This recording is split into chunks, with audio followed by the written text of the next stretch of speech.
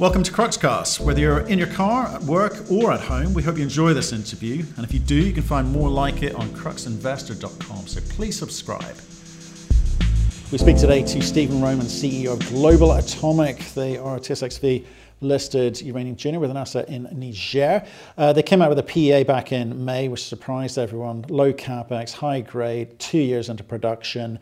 Nothing quite like it outside of Cameco and Kazatomprom, it seems.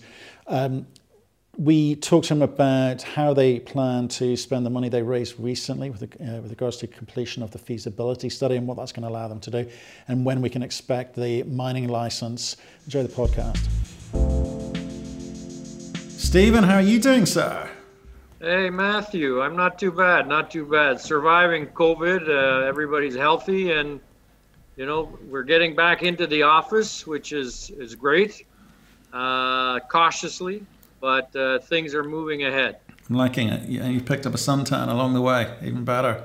I like it. Well, I get a lot of sun on top of this head. Right. Hey, well, look, we've got a lot to catch up on, but for people who haven't seen this story before, can you just give us a 1-minute overview of the business, please, and then we'll pick it up from there? Yeah, Global Atomic Corporation, a Canadian company, Toronto listed, OTC QX in the US, and also Frankfurt. We're a uranium development company. We've got a world-class asset in Niger, West Africa. But on top of that, we have a solid cash flowing zinc business in Turkey that we started in 2009. We have a super partner there, Befesa Zinc. They're the biggest in the world. And between us, we just built a new plant in Turkey, 2019. So that's now been commissioned and ramping up. COVID, of course, had a bit of an impact with zinc prices. So the price went from $1.10 to 85 cents. So we've told the market that we expect a 2-year payout now because of weaker zinc prices. And that project is actually providing us cash flow to finance the development of our big DASA uranium project. So that's the crux of the company is a zinc cash flowing asset and a solid uranium development story. That's the crux of the matter. I love it. It's good. I'll send the check later. So let's talk about this, because when we last spoke, you just put out a PEA, which was really, really well received. And I want to talk about that as well. And then subsequent to that, you raised a little bit of money to kind of move things forward. Okay, so those are the kind of main things that happened since we last spoke. So why don't you just remind people about some of the numbers in the PEA, first of all, and then we can talk around that. Yeah, okay. So the PEA, and compared to our peers who've been running their studies at $50, $60 uranium, we thought, you know what, folks, the uranium price is down around $25, and we expect it to go up. And as a matter of fact, it did move up about $10 to about $35 a pound. So we decided to do our PEA at a base case of $35 a pound, which is, we felt very conservative. I think by the time this project is in production, the price should be a little higher based on what's happening in the market. So with that conservative approach, we came up with a project, ramp access, mining high grade, in excess of 0.5% uranium, and producing a rate of return of about 26-27% after tax, and an NPV at an 8% of over $200 million. So, we expect, that mine plan will be optimized during our feasibility phase. And, with uranium prices moving up, of course, the NPV, the IRRs will move up commensurately with the price of uranium. But we can make money in the current market. That's the key. And with our cash flowing zinc business, it adds to quite a story. Well, it is quite a story. I think people were kind of surprised that the capex is quite low, less than $200 million, and also the grade, which surprised. Did it surprise you? Well, we knew we had a tiger by the tail here at DASA. So, we made that discovery. We had groups like J.P. Morgan, Macquarie's, Investec all put money into Global Atomic when we were still private. This thing has really turned out to be something. It's now 250 million pounds. It's not drilled out.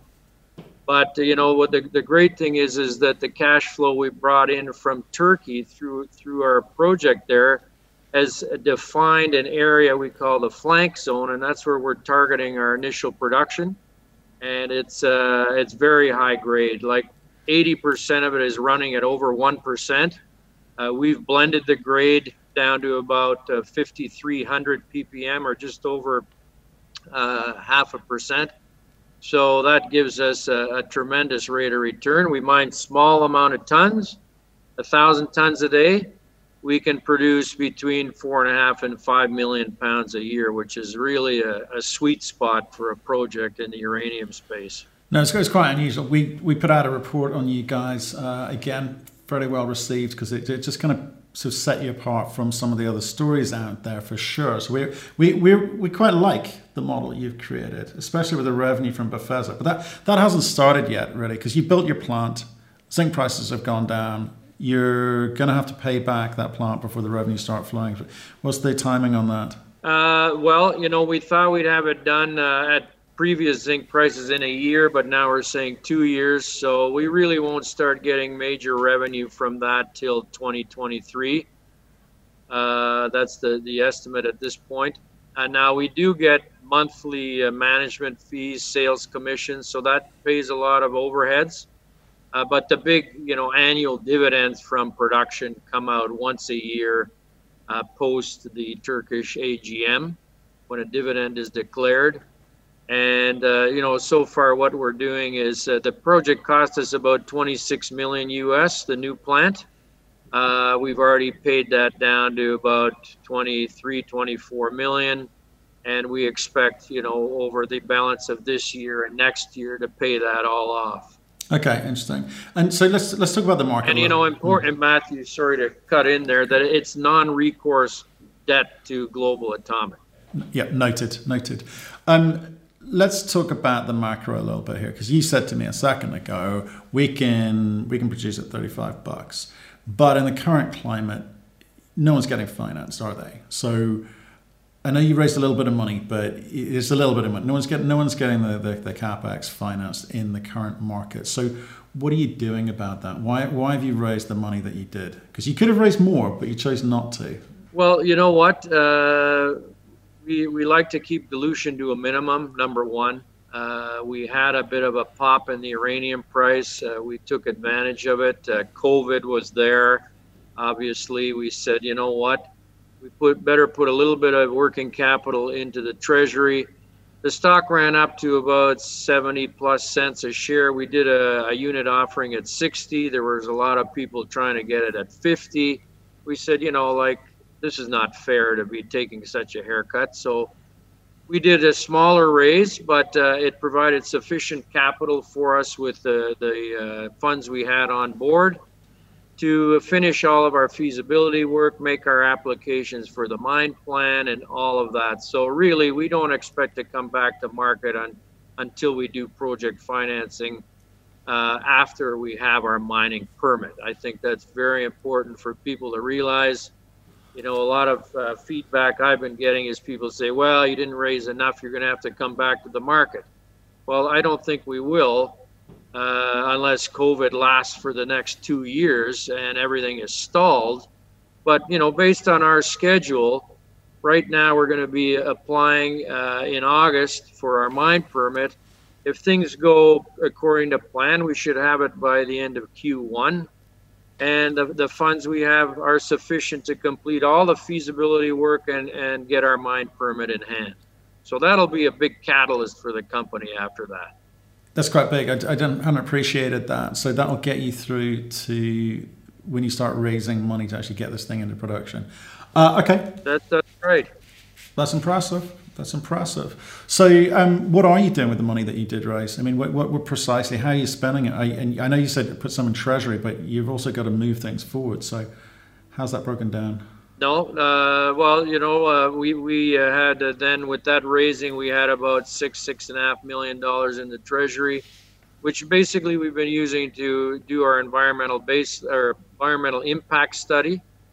So that's been completed. Now we're at the phase now where we have two public hearings. So one at site with the small villages in the area, and then one in Niami. Once those are done, everything is submitted. We get a sign off from the environmental ministry.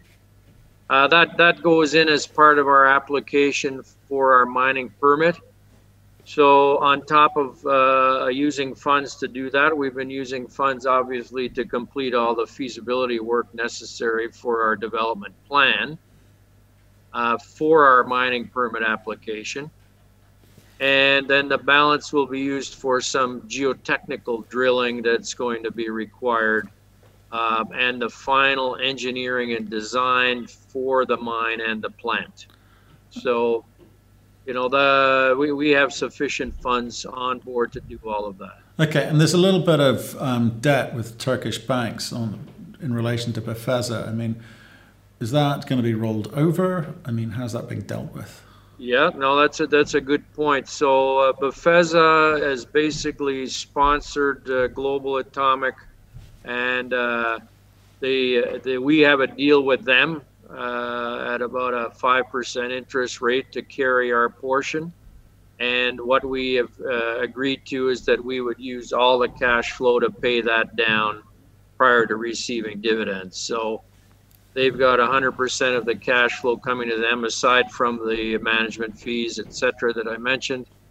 And the Turkish banks, we have lines of credit in Turkey. We've been operating there since 2009. The banks, they've been working with us. They like us, and so the lines of credit help us with our general working capital requirements in the country. Okay. Now, tell me this. I want to talk about the market just briefly, if I may. Like, you're one of the few management teams that have actually produced and sold uranium into market. Okay, and I always say to my followers and readers that that's really, really important. So, given that, what are you hearing in the market? What do you know? Well, the utilities are sort of sitting on their hands at the moment, but it looks like they may start moving by mid next year, let's say. There's U.S. elections in the meantime. Nobody knows whether Mr. Trump is going to be back in or the Democrats are going to be back in. Either group have declared that they're positive about nuclear power. It's part of a clean energy solution. And so we think after these things are sorted out and clarified, you're going to start seeing the utilities getting back into the market. Spot-wise, we can always sell uranium in the spot market, but clearly, what Global Atomic wants to do is, once things are in hand as far as our mining permit and our development plan, is that we would meet with utilities and sign in some longer-term contracts so that we can project finance the DASA. Okay. Are you hearing anything about the Russian suspension agreement? Because it seems to be all quiet on the Western Front, as far as we're concerned. Yeah, I haven't heard a lot. Maybe you can shed some light on that one. Not yet. I'm trying. But okay, so I think that's a very similar picture to what we're hearing on the street, as it were. The fact that utilities are biding their time towards the end of this year, and I think in the beginning of next year we'll start talking to companies, trying to understand what is possible and what's not. And there's a few companies that seem to be positioning themselves quite well for that, but that may come a little bit too late for a few others. So interesting times for sure. So the rest of this year is head down, get on, control what you can control, and I hope that is enough. Well, you know what? This year we will be busy. We've put out RFPs with groups that are interested in building the project. So that's all part of our work plan going ahead. So we've been reviewing those. We've been doing a lot of meetings with various groups from various locations that are interested in building the mine and the mill, getting quotes. building up the team capability in country as well. So, all of this is ongoing with the anticipation is once the mining permit is in hand, we will want to move ahead fairly quickly. Okay. When's that again? When's the mining plan? When you think you're going to have that in hand? So our schedule right now is by the end of Q1 next year that we would have it in hand. We're hoping that we can move that ahead, but Niger is also having a presidential election, and so campaigning is going to start there probably in the fall. That's why we want to get our permit into the government by August, so that at least they have their initial review and they can give us a bit of a heads up on when they think it could be issued. Okay, well, all sounds good. I think you've been motoring along. You've building something quite nice. The market seems to like what you're saying, and hopefully this COVID situation does clear up for all of us, and we can move on with business as usual. So I appreciate the update. Stay in touch and let us know how you get on. Pick up the phone. We'd be delighted to take that call, Stephen. Thank you very much, Matthew. Thank you for listening. If you've enjoyed the interview, why not subscribe to Cruxcast or our website, cruxinvestor.com, and of course our YouTube channel, Crux Investor. Plus you can catch us most days on Twitter and LinkedIn. We really love getting your feedback, so please keep it coming, and we'll speak to you again soon.